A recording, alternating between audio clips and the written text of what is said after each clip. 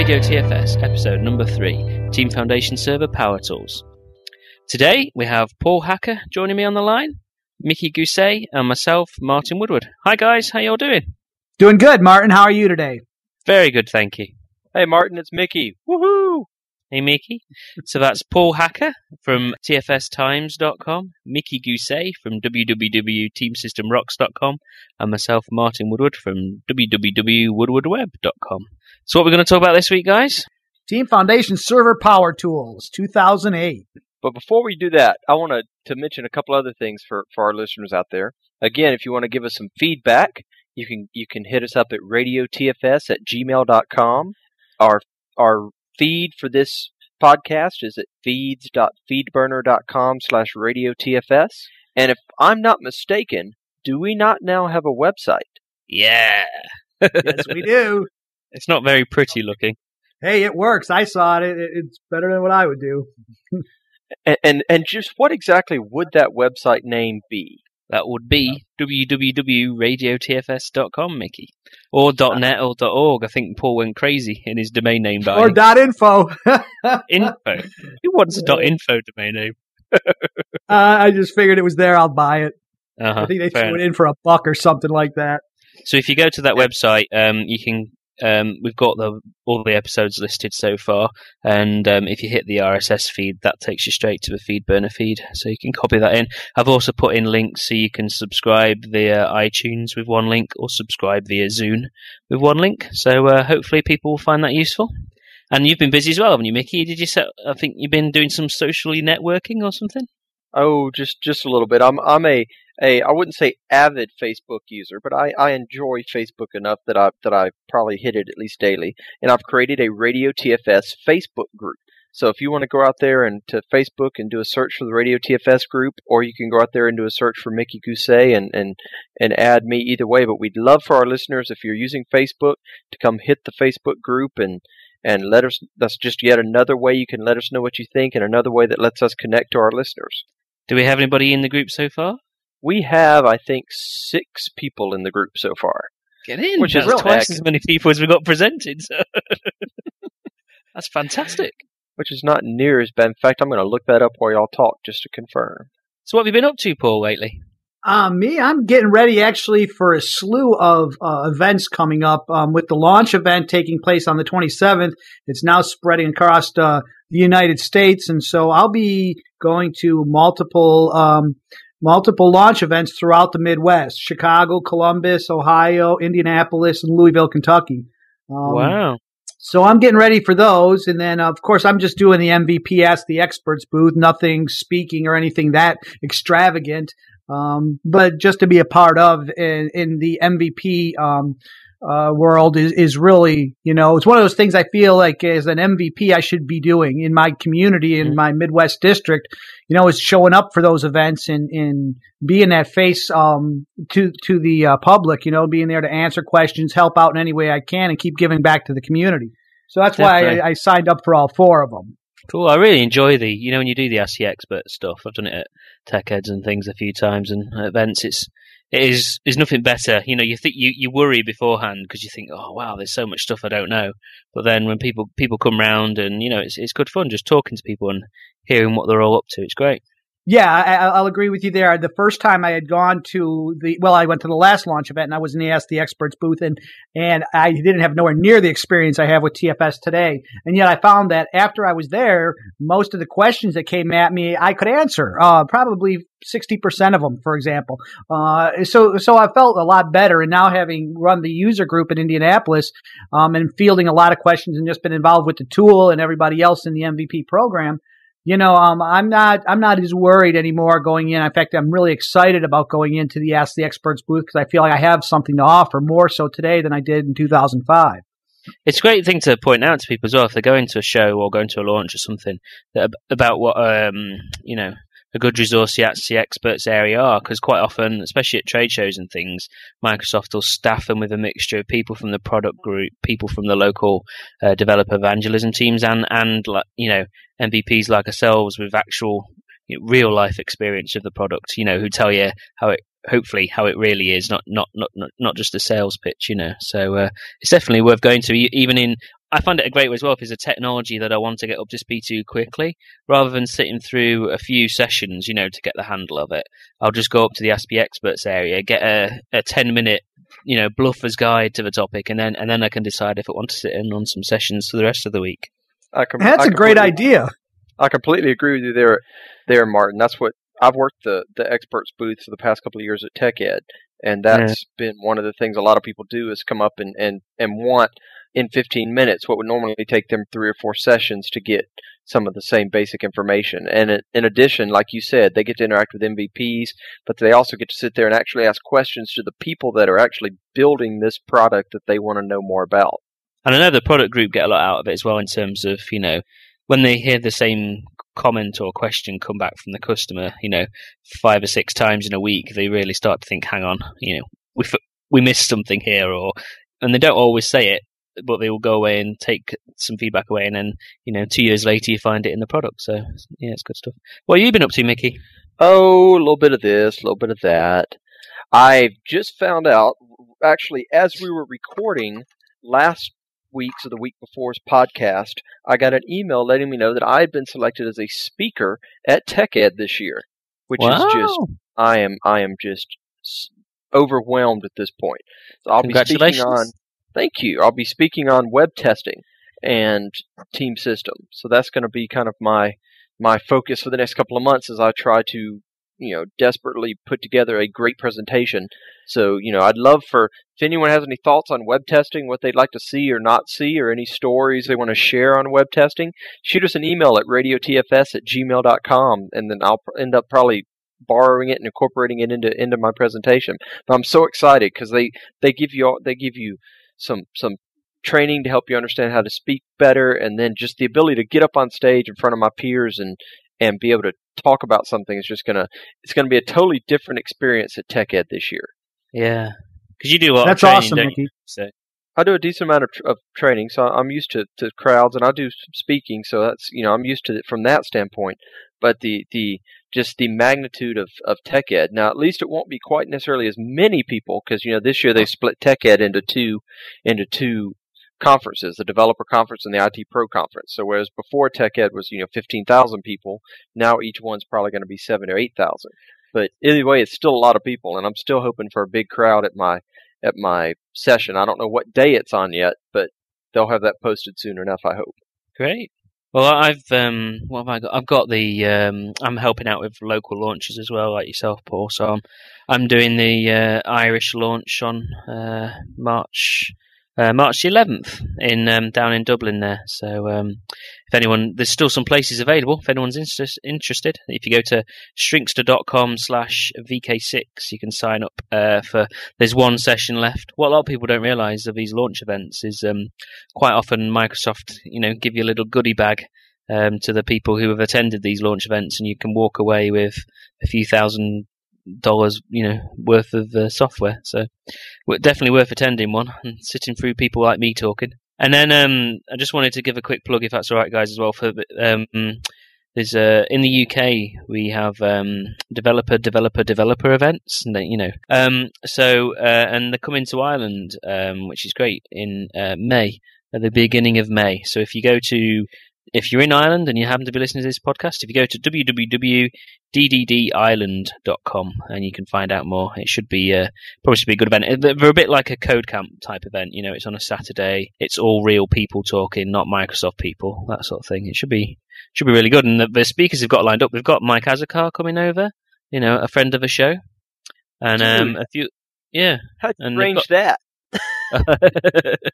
Yeah, I saw that a couple of weeks ago, and I double checked it. I says, "Is this right? Is Azakar going over to Ireland?" And yeah, oh man, that's cool. So he's coming over for a drinking stroke talking tour, and then but we've got some other great speakers that you would pay thousands of pounds to go and see them, or thousands of dollars or whatever, euros, to go and see them at TechEd and things like that, and they're all coming over to a free event, so it should be good. So power tools.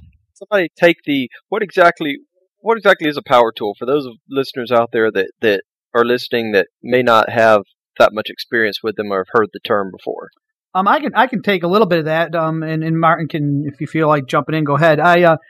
The Power tools are basically free additional functionality to enhance the experience, the user experience with either Visual Studio Team System or with Team Foundation Server itself. In this case, they're the Team Foundation Server power tools, but they do have some tools in there that enhance the user experience from the one of the addition points of view, from the client point of view.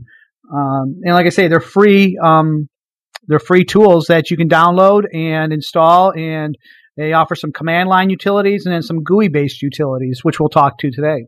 So the website for the Power Tools is at shrinkster.com/VK0. That's Victor Kilo 0.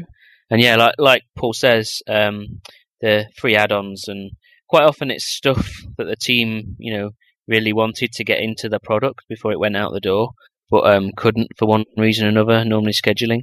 And so they, see if they can try and slip it in as a power tool, just so that people can use this functionality.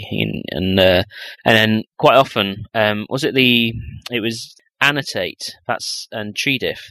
They both appeared. They're now in the proper 2008 version of Visual Studio, but they appeared as Team Foundation Server 2005 power tools back in the day.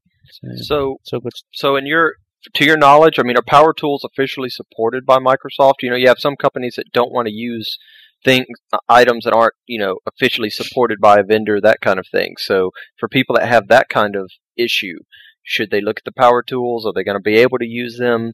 What's the story there?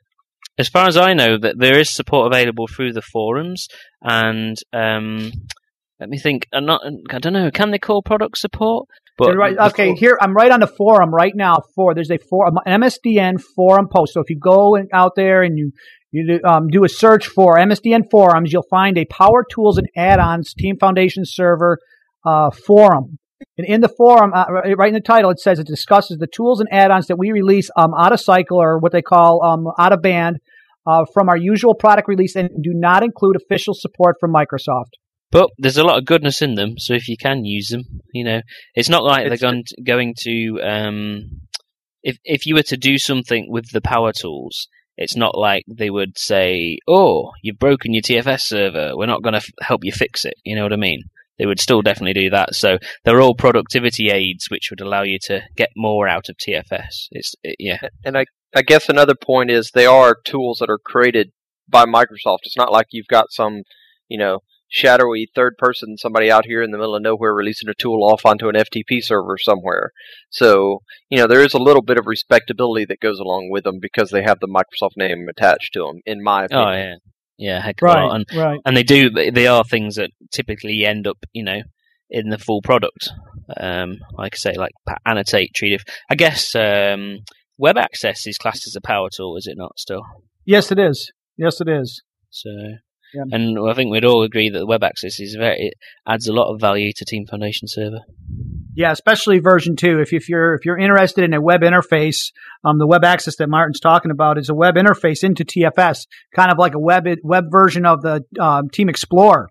And it was Microsoft brought it in house and then worked on it and created a version 2. And the version 2 is really cool. It has a lot of neat functionality over version 1. So I strongly encourage anybody who's looking at a web-based solution to access their TFS server to check that out. And that has been added to the list of potential show topics in the future. Okay, great. Oh, awesome. So, hey, Mickey, what's your favorite power tool then? Apart from Web Access, what would be your favorite? Okay, I have to say, and we're talking about the Team Foundation Server 2008 Power Tools. If you're using Team Foundation Server 2005, there's a set class of Power Tools out for it as well. But for our discussion, we're talking about 2008. And I have to say, the thing I like the most is the Process Template Editor, because there's a GUI for editing your process templates that's now integrated directly into your Visual Studio. A process template is basically okay, let's back up. In Team Foundation Server, you have this concept of a team project. And a team project is basically the bucket that contains all your stuff. It contains your work items, your version controlled items, documentation, everything. When you create a team project, it's based off of what's called a process template. And this template basically defines the structure of your team project. It defines the work items that are in it. It defines security for your version control system. It defines a variety of different things for your team project. The beauty of Team Foundation Server and this whole team project process template concept is that it's customizable. So you can customize your process template to be just what you want it to be. So you can add the work item types that you're concerned about. You can create the team project structure to make it work the way you want to develop software.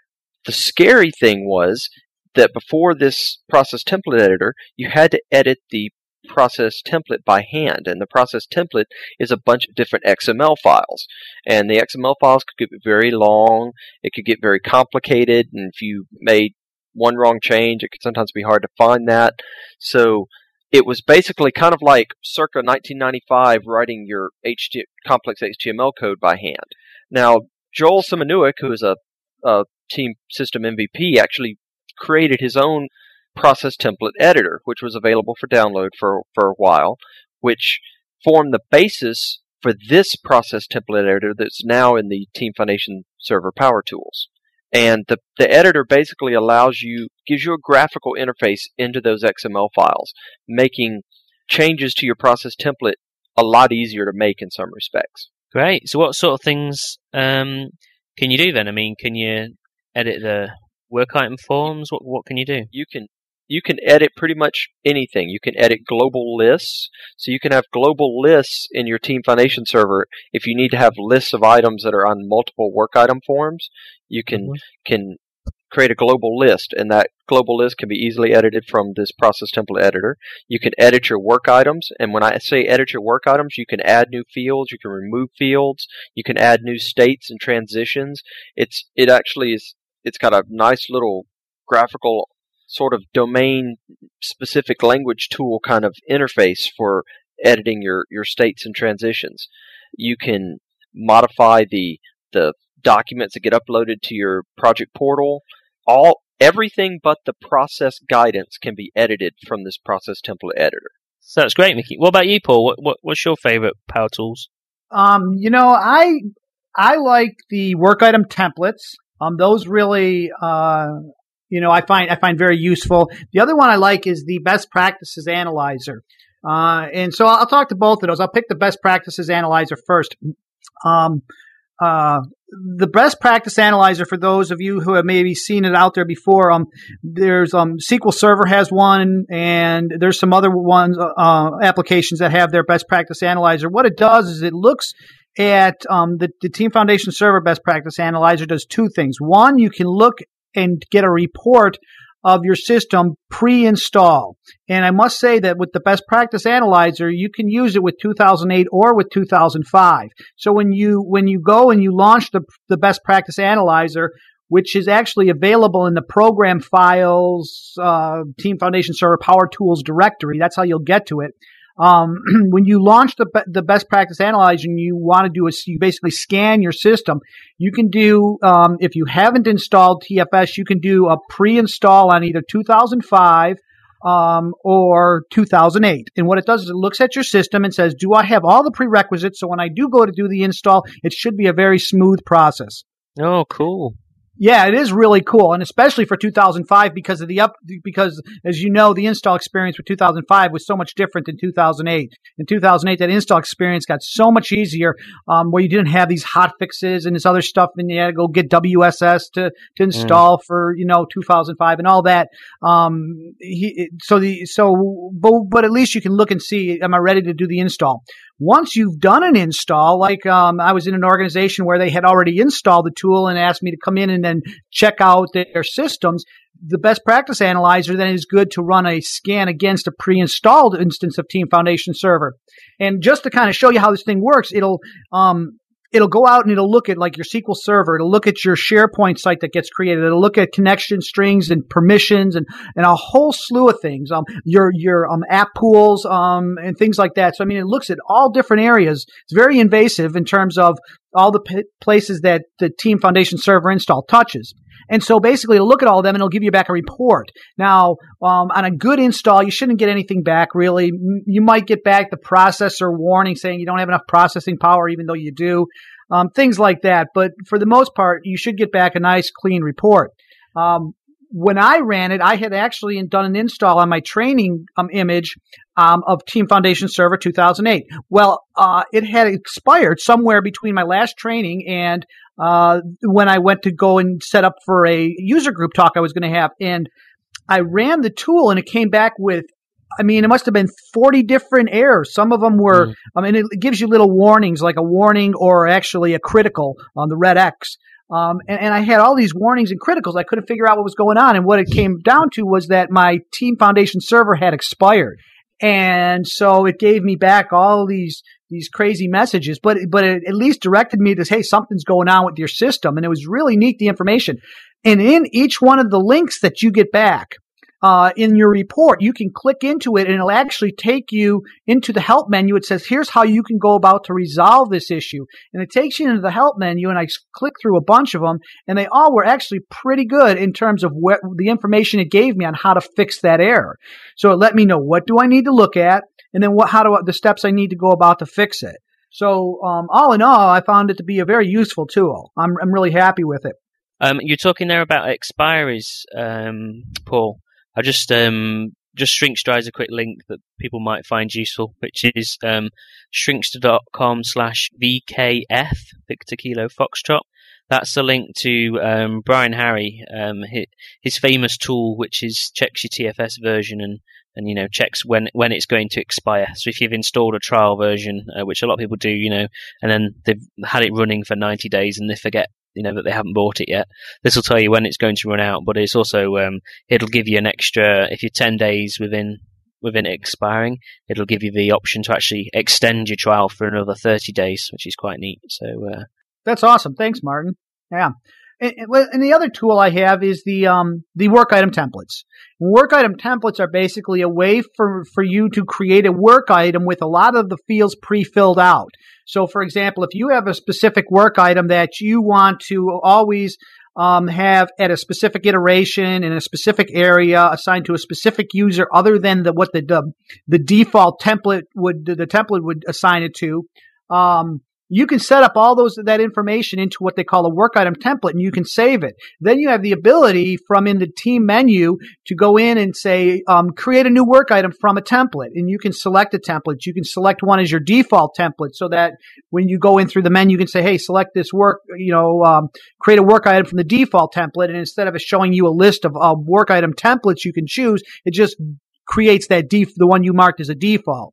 So I found those to be really neat because you can also do bulk editing of your work items. So, you have the Excel integration, and that's great for doing bulk editing. But you can also now, right from within the IDE, select a group of, say you run the all work items query. You get back your list of work items. You can select a group of those work items, and you can then go into the team menu and say apply template. And so that's good, for example, if, say, you want to transition a group of work items to a specific iteration, or when you create a project, for example, with either the CMMI or the Agile template, you get a list of default work items that get generated. If you haven't changed it, they'll generate this list of 15 or so work items. Well, maybe not all of those work items belong in iteration 0. Maybe the setup ones will go in iteration 0, but the rest need to go to iteration 1. You can use the work item template and have it predefined to just have one field change. That's the iteration. Then you can select all those work items that you want to transition to iteration 1. Highlight them all, go into the team menu and select apply template, and then choose what I would call my iteration changer template and change the iterations, and then I just save them all. And it allows me to do bulk editing right within the IDE. That's really cool. I never would have thought of that way of using it at all. That's it's really cool tool. I went through, it's neat because I just did a user group on the Power Tools last Wednesday. So they're real fresh in my mind, but that's one that we really spent a lot of time on because it garnered the greatest amount of interest. Wow, that's a really cool functionality. And I personally never thought about it that way. I thought, this is kind of cool, but people in my group seem to think that this thing was just like the best thing since sliced bread. It was great. So it's a nice I've always tool. been quite skeptical about that particular tool, but I think I might give it a try now. Actually, yeah. We're talking about, those the work items that are created when you create a new team project. I've had a few times, where you've created those and they're actually really just don't apply at all to this particular team project. And I could use Mickey's tip and edit my process templates so that those didn't get created when I created that team project. But one of the power tools I've used a couple of times recently, especially with demo TFS instances, was the work item destroy command line. Have you guys heard about that? Yes. Yeah, well, again, I just demoed all those, so yeah. Oh, yeah, it was great. Yeah, it's just for the audiences. In 2008, generally, they've added the ability to be able to destroy stuff. We talked about it last week. We talked about the ability to be able to destroy things from version control, I think.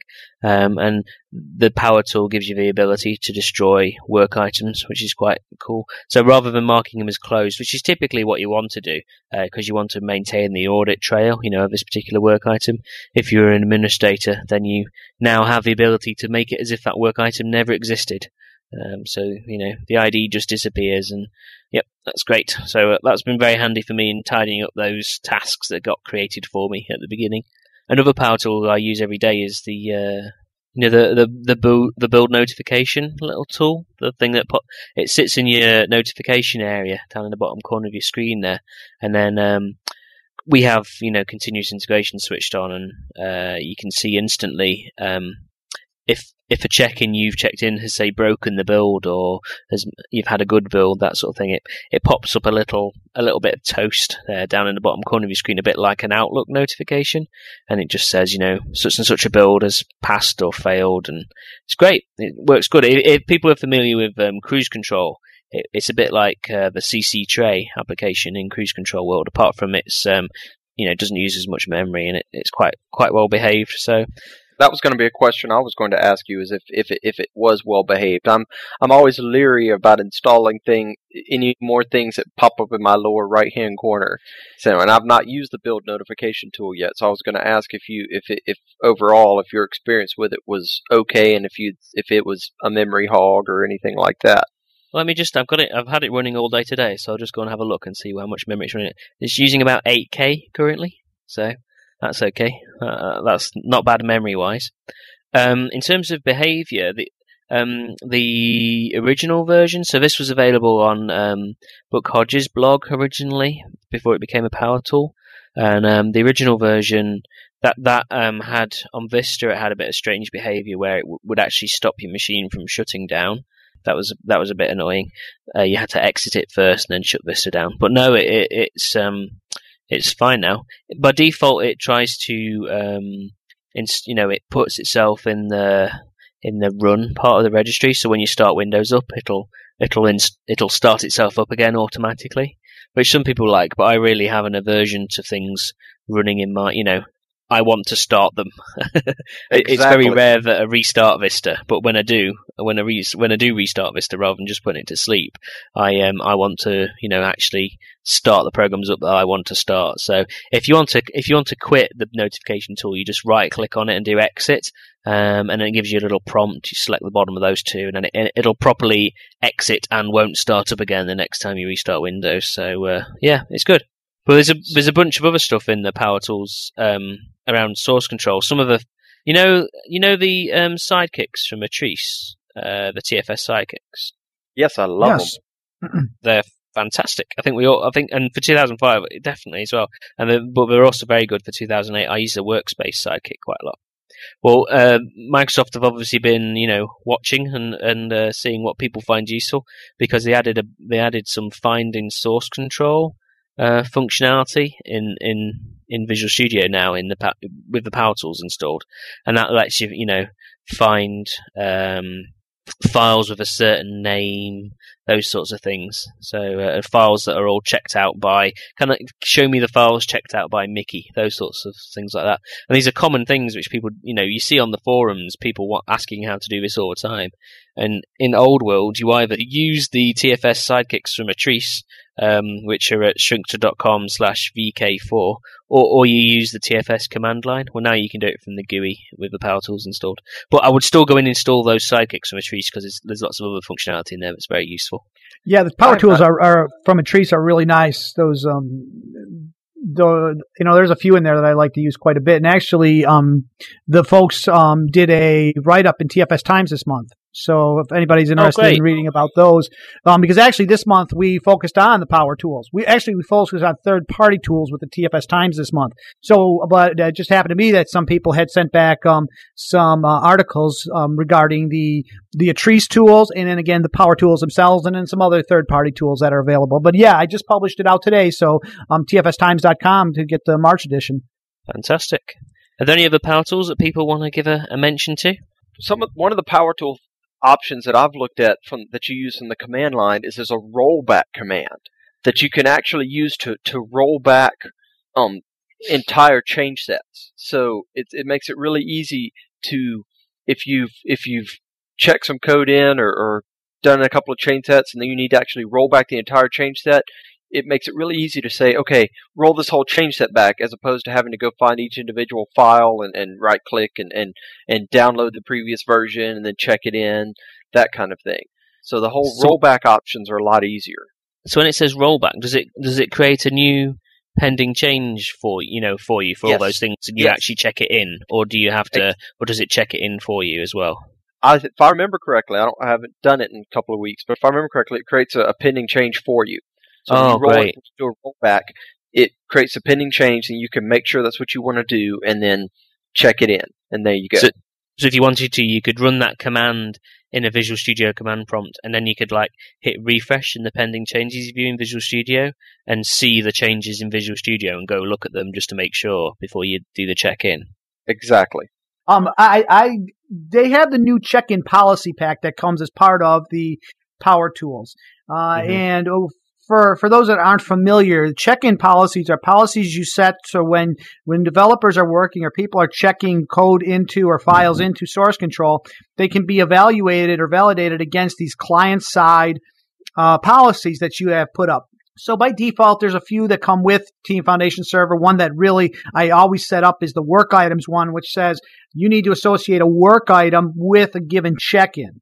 What I also like is there's one now called the work item query, and also there's a few of them, but the other one is the forbidden patterns. The work item query says that when I'm about to check this code in, I need to check it in associated with a work item that exists in a particular query, not just that it exists, which is kind of neat, because if you have the query set up to these are tester queries, then when testers maybe going through and working, or developers working on something that's a bug, they can check it in, and that they can say that work item has to exist in this given query set within all active bugs or something like that. And the other one is the forbidden patterns, which is really nice, because one of the issues I had with clients in 2005 is that they noticed that the folks were checking in binaries, like image files, pings, JPEGs, things like that.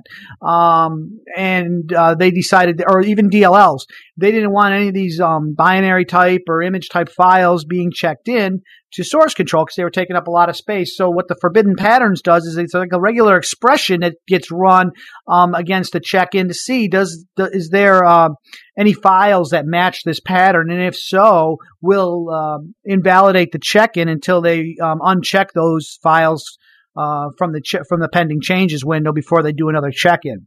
So those are two that I like. You could stop them checking in, the bin folder from the solution, that sort of thing.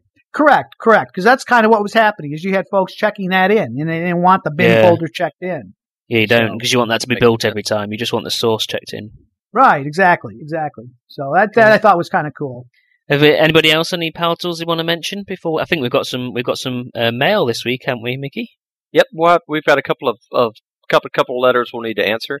I think that we've covered probably a good bit of the power tools. I do still want to redirect everyone back to Brian Harry's, or not Brian Harry's blog, but we've got a Shrinkster link to the power tools that gives a good description of every option that's in there. What's that Shrinkster link again, Martin? Because you're much better at spelling out the letters. Yeah, shrinkster.com/VK0. That's Victor Kilo 0. I used to work for British Airways, you see, so we used to have to say everything in alpha, in pneumatic, right. Whatever you call it, that kind of alphabet.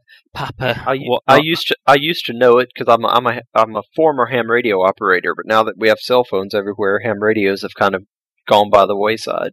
Little tidbit about Mickey there. Hey, by the way, before we kind of get into the mailbag, I want to extend another congratulations out here to Mickey, who I was reading. I read Mickey's blog on a regular basis along with a lot of other people's, and Mickey was nominated as an MVP in the community credit world. Well, thank you very much. And I recommend everybody go out to community-credit.com. That's a site that's run by David Silverlight. And it is basically, he gives away stupid prizes to smart people. And you can track all your contributions, whether it's, answering questions in a forum, blogging, writing books, whatever. And every month he takes the top 15 people and he sends them what he calls stupid prizes. Now these could be anywhere from little Japanese tchotchkes to, last month he gave out a USB podcasting kit.